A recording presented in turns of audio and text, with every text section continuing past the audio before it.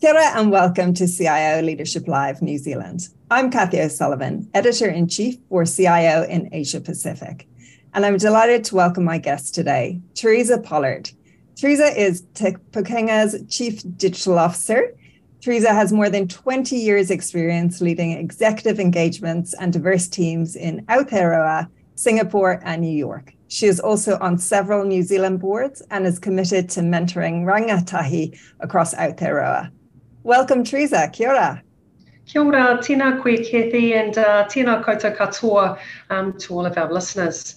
Ko wai tēnei, ko Teresa Pollard tōku ingoa, ko Ngāpui Ngāti Kahu ki Whangaroa me Ngāti Kauwhata, ko he paurangi matahiko o te Pūkenga. So a big welcome. Thank you very much for the opportunity. Teresa Pollard's my name, Chief Digital Officer for Te Pūkenga, which is the coming together of all of the vocational education institutes in New Zealand.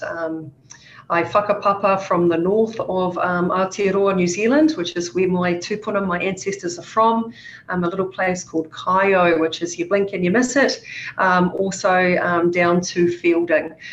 So that's a little bit about me. A pleasure to be here. Thank you. Kia ora, tēnā koe. So you mentioned there your organization, Te Pūkenga. So it's a relatively new organization, but indeed, many well-known brands are involved in the organization. So can you give us a bit more of an overview of Te Pūkenga and its kaupapa and what you're striving to do there? Absolutely. So thank you. So Te Pūkenga was an idea come about in terms of the reform of vocational education, which was the brainchild of the team and the Prime Minister, Chris Hipkins, basically looking at the reform of vocational education, what was working and what wasn't working for students. And what was apparent through a lot of research and work was that there was a continual decline for priority learners. Priority learners are those Māori, Pacifica, and those who have a disability. So what we've seen is a real decline of access, opportunity, continuance of completing vocational education. And so after reviewing all that and looking at the vocational education entities across New Zealand, there were 25 across the country. It was about bringing all of them together and trying to look at Te Pūkenga coming together to redefine and reimagine higher education, vocational education, and creating one unified experience for all ākonga, all learners across the country, regardless of your location, regardless of your background, of your culture, where you've come from, so that everyone has equitable access to vocational education in this country. And how's your team supporting that then? So when it comes to the digital team specifically, it's an interesting time because it's all about transition and then transformation. So when you've got 24 entities who have operated individually for many years, some have been part of the public sector, the likes of our polytechs, so our Otago Polytech, Unitech, Manukau Institute of Technology, ARA, and then we've got our training institutes, so the likes of BCITO, some of our learners might have, or our audience may be familiar with, Primary ITO, it's the apprenticeship kind of world, builders, trades, those types of things. So they all kind of came together. And with that is 24 different IT and digital teams, 24 different instances of systems, and as an amalgamation, thousands actually of software applications and systems. So, with that comes at the center is how do you bring a team together, not just the platforms and the integration, how do you actually bring a team? So culture is at the center actually of everything right now, and trying to work out how do we support that? How do we keep the lights on for what we're doing today and recognise the amazing work that already happens on a day-to-day basis, while reimagining what vocational education could look like and what could be the digital platform and architecture supporting systems and experience that could be the foundational element for how we achieve that. So it's a big role and, a huge opportunity, as you said there, to reimagine education. So transformation has been a huge part of your career to date. You've worked for massive overseas and, very well-known New Zealand brands, JP Morgan Chase in the US, and got the likes of Microsoft and NZT here in Aotearoa, and of course Datacom, which is a very well-known New Zealand organization. So can you talk us through, I guess, your approach to transformation and how it's taken shape throughout your career? Yeah, certainly. So I've had the great privilege of I say, working through all those wonderful companies and being under the leadership of some amazing people.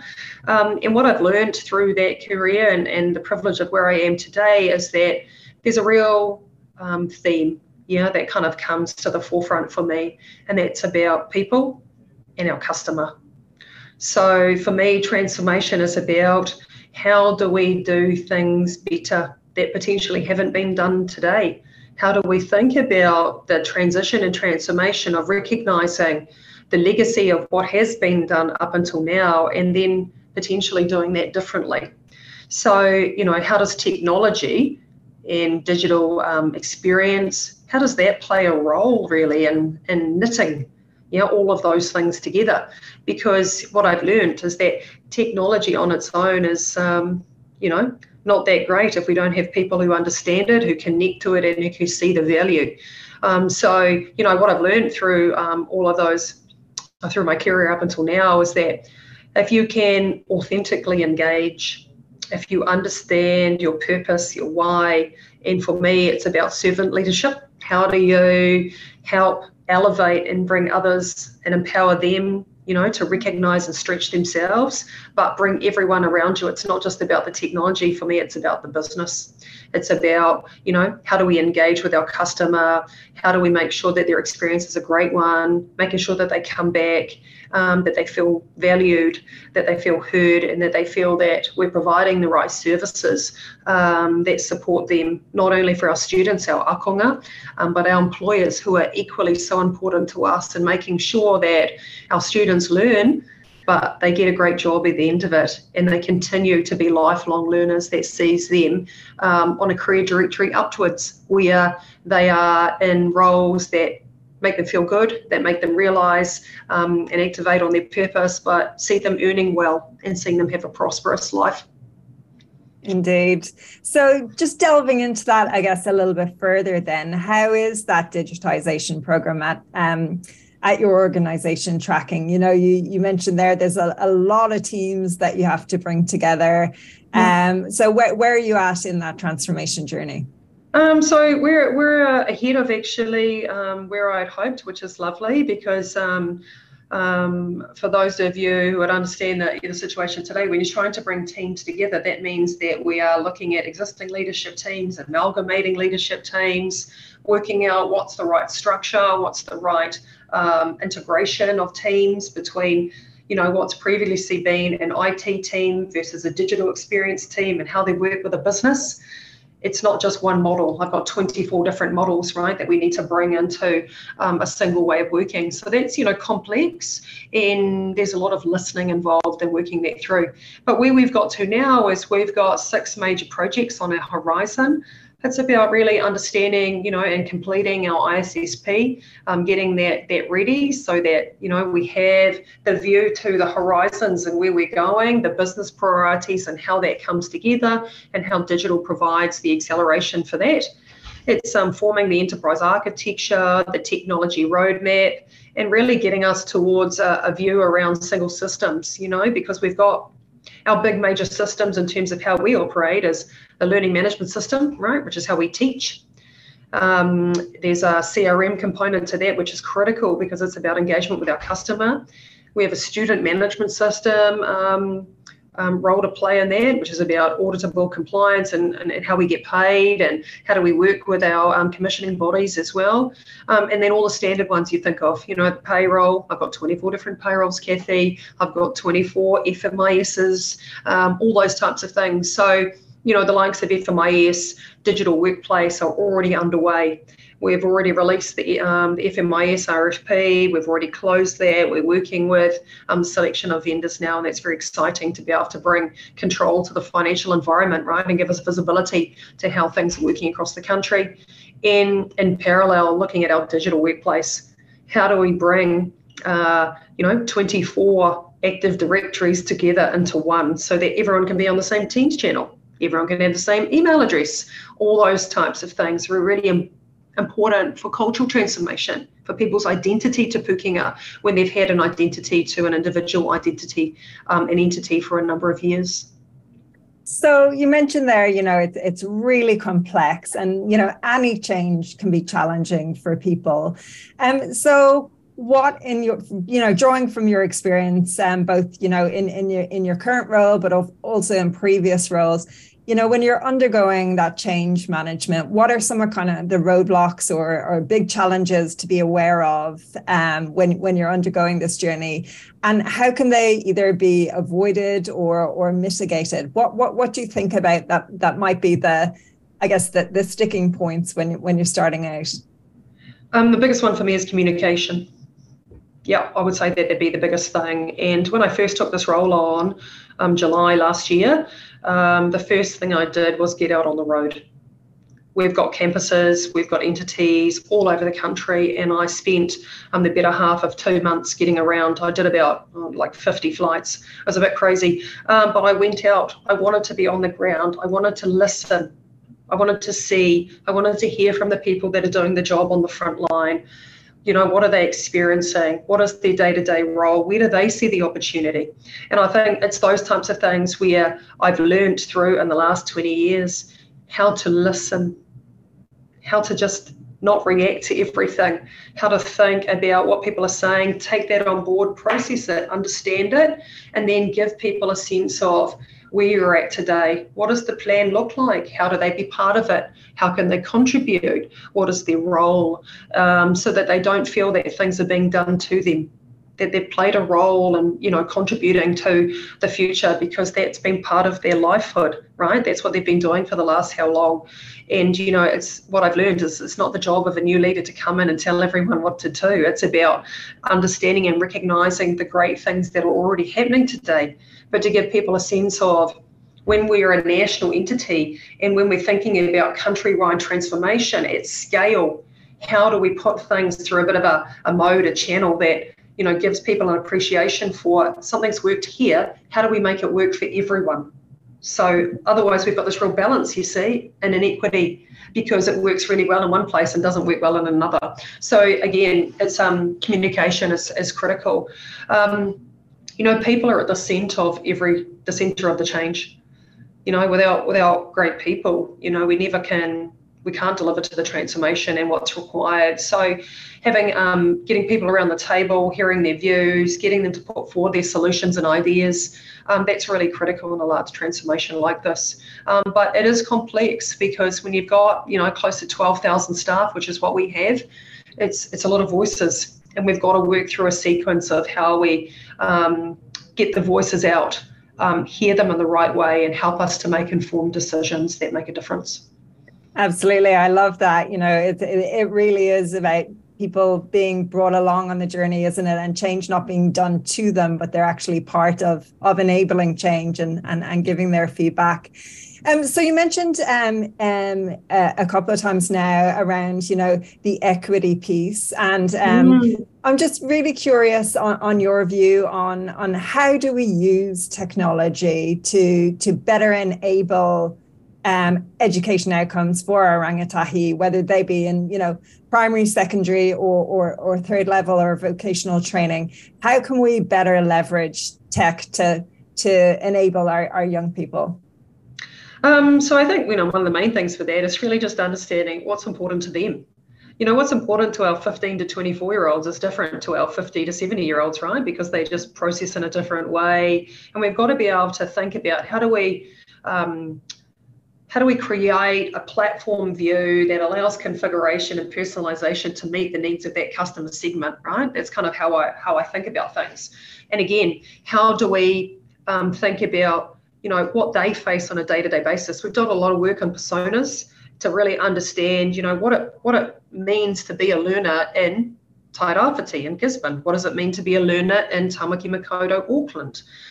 What do they face on a day-to-day basis? What does it mean for them when they, have to go on and fill out a form? How frustrating is that? And I'll tell you an example is that we've got 24 enrolment forms today.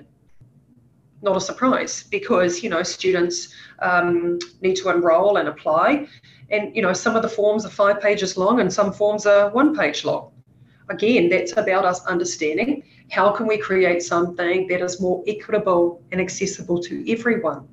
How do we, think about how do we make their life easy, not just, fill out the things that have been part of our compliance or part of our auditing. How do we actually reframe and redesign for them? I had someone tell me an example the other day whereby, and they're at another institute who remain nameless, but they said their daughter's studying at this institute, and she said, she's like, why, Mum, does it mean that the IT team think that it's really great for us to design all these different portals that they think are good for us? But in fact, we're G Suite users. All of us use G Suite. That's what we use. That's what we've learned to use at school. Yes, and we know we've got all these other suites with Microsoft, and we get it. We understand all those things. But, for us, that's just another email and another portal and another login and another all these things. And they're like, this is very frustrating. Because they're like, from our perspective, how do you make it easy? How do you bring the two things together and make it easy for us rather than making it harder? And so from their lens, it's quite interesting, actually. You walk in their shoes, that's the world that they work in, right? That's what they see. And again, it's about us re-looking at that, understanding the journey that they walk, and how do we redesign for them? Because it's a Pūkenga. Everything for us is about designing for Māori, Pacifica, and those with disabilities. We absolutely believe at our centre, if we design for them, we design for everyone. And that's, again, and this is where it becomes hard. That means we have to change the way that we've done things today. That means we have to reimagine how processes work today. Because if we look at the data, the personas, the feedback they've given us, a lot of those processes don't work for those learners today. And they're falling out. If we look at our language, sales funnel, if we look at engagement funnel, they fall out early because the process doesn't work. It's hard. They don't understand it. They find it difficult to, find the right documentation. They don't feel it's inclusive. And then they don't get access to the right services because they're not served up in the right way potentially. So this is where digital can make a really demonstrable difference. It's about designing for an inclusive and equitable lens and making sure that we welcome everyone in. And our values, manawa roa, manawa nui, they're our values. It's a Pūkenga, welcome in, bring in, have everything available as much as we can so that we can provide and insert the right services and support that suit the needs of those learners when they need it most.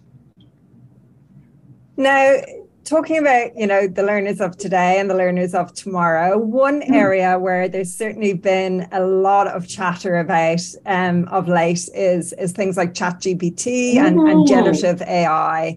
Do you think there's a role for generative AI in the education system? I mean, are you looking at any kind of policies around AI use? Do you see a benefit in using it in the education system? Yeah, I think, it's just a train that we just can't stop. Yeah, I just think, again, rather than trying to push against it, we have to try and work out how to make it work in the best use case for the situation in which we're in. I think there's a lot of discovery that has to be done. There's a lot of unknownness. I mean, myself, the rest of our team, a lot of our team across the Pūkenga, they all use ChatGPT. They're like fascinated by what it can deliver, right? Like it's really fascinating. And I think, there's lots of pluses to that, but there's lots of minuses as well. I think, with technology, like anything, and there'll be the next thing that'll come and the next thing that'll come. That human component is always going to be there, and for me, the most critical, and for our staff. And, how do we then combine and utilise and leverage these types of technologies around AI, use it in the right way that's safe, that protects our information, that thinks about our data as a taonga is what it is, and making sure that we have the right protections, but we allow the right innovation because that innovation could create a lot of opportunities, especially for access, especially for those with disabilities, where we've seen the use of these types of AI technologies that are disruptive, that provide better access and better opportunity. And so how do we, allow that to happen in a protective and careful way, which is what we're trying to discover and work through with my colleagues as well right now, and think about the right policies for how we navigate this. Indeed, yeah, it's such a fascinating area, and who knows this time next year where ChatGPT will be, and the policies that we might have to look at around it. So then, can you tell me, Teresa, as CDO, how are you, I guess, influencing and collaborating with your colleagues on the leadership team and the wider organization? Yeah, I mean, my role sits on the executive leadership team, so I have the privilege of, being part of that and having an equal role as everyone else on our decisions going forward. And that, I have to say, for my CEO, Peter, who's a wonderful leader, who understands the power of digital. He's really interested in disruption. He's interested in also recognizing what's been working well and what we need to do going forward. But he's really helpful in that, in terms of a leader, to really recognize there's innovation, there's how we've done it today, there's how we could do it tomorrow, and how do we as a leadership team come together to look at those things and work out what's the best sequence. Yeah, it's always sequencing. What do we do next? What will be the ripple effect of that? How do we manage integration? And it's that real connection between myself and my other deputy chief executives, who are a wonderful bunch of people who I'm very honoured to be part of, is that, their knowledge, and all of them come from higher education, actually. I'm the only one who doesn't come from higher education and vocational education. And that their experience, we always find they've got a lot of experience, and I've got some different ideas, and it's about how we bring those together to help us make the right decisions going forward. But it's a really inclusive, welcoming, free space for us to throw out these ideas and really think about what's best for our community and for those that we serve. So the role of CIO, CTO, Chief Digital Officer is changing, and I think it's definitely come into sharp focus since the pandemic, and everyone realized they needed to have better strategies, both internally or for their customers. But what do you think, I guess, are some of the key attributes of a successful modern day IT or digital leader when it comes to leadership? A couple of things for me. I mean, I say for me, it's about servant leadership. Yeah, I mean, I think that works very, very well for me, and I expect other people to have different styles, but I find that opportunity to be able to empower others and allow them to have their stretch, and to always be thinking about who can replace you, always as well, right, through that journey, and preparing others for their next step. I think, I'm a business leader, not a technologist. I've been raised in technology for sure. I've had lots of technology type roles, but I'm about commercialization at my centre. I'm about customer at my centre, and about how to use the lever and leverage of technology in order to drive our business priorities and outcomes. The other part of that would be, the two biggest parts for me is, the innovation and its pace. So how do we kind of recognise that, and how do you stay ahead, right, of those type of trends and where things are going? Data, obviously, at the centre of everything we do, so we can really use the power of AI to look at predictive decision making to help us make the right decisions.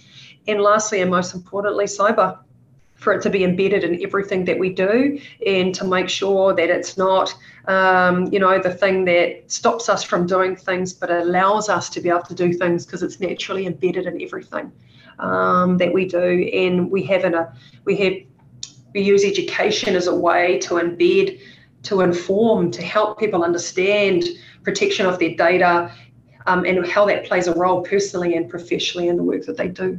So, for me, that's about a modern leader of today, one that you can trust, one that's authentic, one that says and does what they say they're going to do, and one that listens well.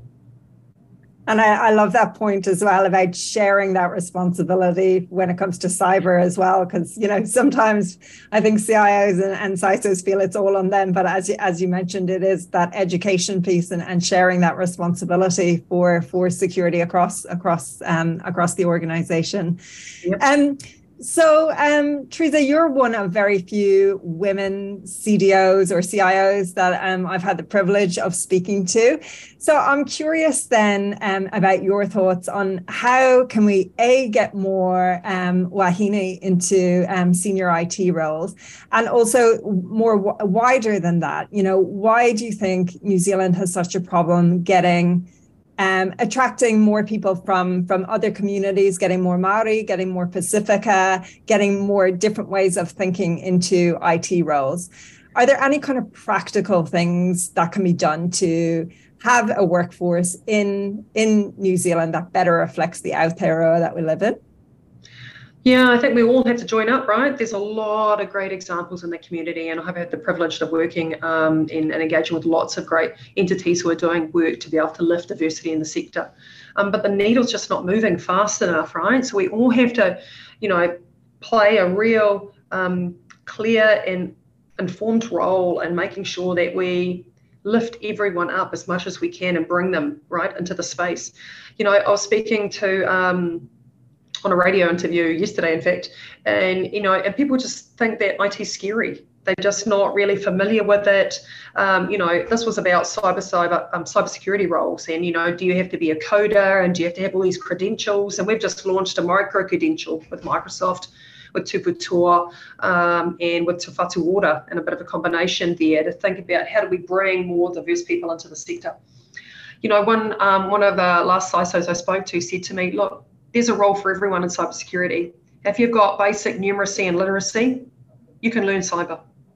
Like really, we can. We've just got to break it down and make it not so scary. And we've got to take a chance. We've got to give people an opportunity. And so that means, more internships, bringing more graduates in, thinking about what also a graduate is. There's 3-year degrees. Yes, there's always going to be those, and there's our computer science graduates that come out of that, and that's great. But we've also got this micro credential. Our Māori and Pacifica people, and I say that because I'm one of them, for us it's about, we can't just necessarily sometimes just do 3 years of study. It's just not viable. We've got to be able to work, we've got to be able to provide and contribute to our whānau as well as learn. So how do we make it easy to be able to learn in smaller blocks so we can actually still have a job? How do we earn while we learn so we can do these things to make it accessible? And that's a role for Te Pūkenga as well, bringing in the likes of micro-credentials, looking at stackable qualifications that make it easy and accessible for people to enter the industry. And then importantly, out to all of my colleagues in the ecosystem is, how do we work with you as Te Pūkenga, get people ready, right, more productive, so that when they enter the workforce, they're helpful and productive, they can be able to deliver great things, but they bring that diversity of thought. They think differently, they've come from a different background. If we look at our customers that we're trying to design for going forward, our customers are diverse. So what greatness we could have by having diverse teams who think differently, who see a different lens to help us design great products and services going forward. And so that's me about, as a leader, how do I eat my own dog food, which is about creating diverse teams and making sure that my teams going forward are representative of those that we serve, so that the right voices, are at the table, and that we look at all the lenses as we make informed decisions going forward. But it's hard, Kathy. It's really hard. I mean, I don't know another Māori female chief digital officer in a role like mine. I'm looking for them, trying to find the group, but it's hard to find. And there's lots more females coming through as well, but those that are Māori or Pacifica, very small group as well, and I'm hoping for that to grow. So the more that I can do to inspire more of our people to enter the sector and to lay the pathway for them so that they have every opportunity is what keeps me going every day. So there's getting people into the industry, and you mentioned some very practical things there around internships and making it accessible and thinking more broadly about what people may need in terms of not signing up for a 3-year full-time degree, for example. Are there any other kind of things, you think can be done not only to attract people into the industry from different backgrounds, but also, I guess, to make them stay and make them feel like this is a space for me. I can be myself in this space. You know, you mentioned there that your approach is that, you know, it's an inclusive organization. What kind of things can be done, I guess, to create that great internal culture that makes people feel like they can belong and be themselves? Yeah, I mean, absolutely right. They come back to the cultural piece again, right? Is that, you know, when we mean culture, we don't just mean one. It's about multiple cultures. It's about bringing that diversity, and exactly what you say. I want people to feel that they can be who they are, you know, and be your real self. And we've all been in situations where, you know, we've grown up in different careers and we've had to, you know, be more of something or less of something or whatever it may be. I will say that myself, coming to where I am now, I am relentlessly myself and no one else. I'm pretty blunt about that. And I have the gratefulness and privilege of being able to do that now, but that wasn't how things were for me in the last 20 years.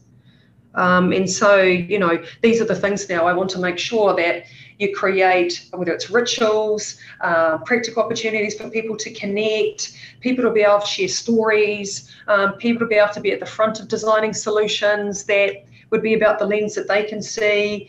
There's lots of ways to be able to do that. But for me, ultimately, it's about being authentic and recognizing that everyone has a voice. And it's, again, listening to the voice and then making changes because of it, not just listening to the voice and not acting. So if there was someone out there who was listening or watching this interview and they are, you know, a Māori or Pacifica or even just a young wāhine who really wants to be a chief digital officer, run a team, be a senior member in an organization, what advice would you give them? Keep going, push hard and double down on who you are. I feel like and I learned this from someone else the other day actually, but I have an unfair advantage being Māori because I already feel very connected to who I am and what I stand for. And for that, for me, is gratefulness and privilege to have the confidence to be who I am. And so, you know, my advice to other people from both Māori and Pacifica and other cultures is to be authentically who you are and don't ever question that, because that is your superpower. And in fact, when you combine the knowledge that you'll learn and the knowledge that you'll grow into, the leaders that you'll work with, the coaches that you'll have or mentors that you would bring into your learning, that having that cultural connection, whatever that may be, whether it's a higher power, a spiritual power, a connection to your culture, to your ancestors, whatever it may be, but in cementing your path forward, that is the center actually of everything to help and guide you going forward. And I will say that when you get to a role like mine, where you have to make big, complex decisions, when there's a lot going on, people say to me, how do things not become overwhelming because there's so many things going on at once? And I say to them, absolutely, there's lots going on. I'm a human. It's overwhelming. But what I do to help reset is as I stop, I think about my ancestors. I think about what they sacrificed. I think about the pathway that they laid down for me, and I take honor in that. And then I help that to give me clarity about the decision that needs to be made and who it is we need to make it for. And again, that's an opportunity for me to be centered and listen to the voices of those who have gone before me, and that helps me in my future. And so the biggest thing I can give is that our people from different cultures, whatever culture that is, they recognize and can connect to that and understand it, and they just need to recognize to dial that up, and they will get there, and to connect with people like ourselves to help them on that journey as well. Beautiful. Great advice. So, you know, you've mentioned it's a busy time. You've got a lot to get through. So what's important to you in the months ahead? In the months ahead is making sure that we deliver some fundamental things that we need to for our government and for our minister and for our stakeholders, but most importantly to our learners and our employers. They're our customer. So for me, it's about action.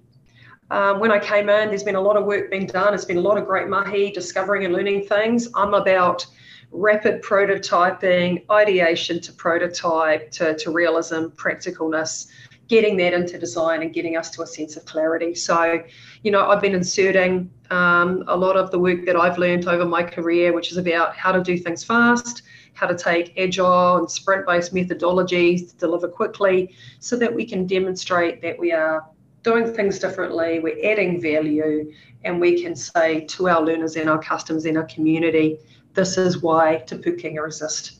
This is why we're bringing together the amalgamation. This is why equity is at the centre. This is how we're changing the barometer, and we're making a difference.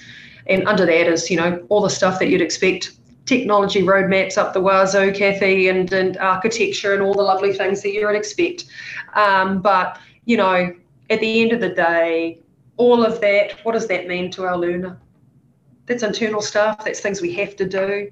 What's important is that I deliver something to our learners, and that helps them improve their day and gets them closer to where they want to be. And that's what's most important to me, that I do that, and I continue to do that in a continuous way that I can point to and demonstrate. Fantastic. Well, we look forward to seeing the fruits of your mahi in the months and years to come. Teresa Pollard, Chief Digital Officer at Te Pūkenga, thank you so much for your time today. Wonderful. Thank you so much. It's been a pleasure.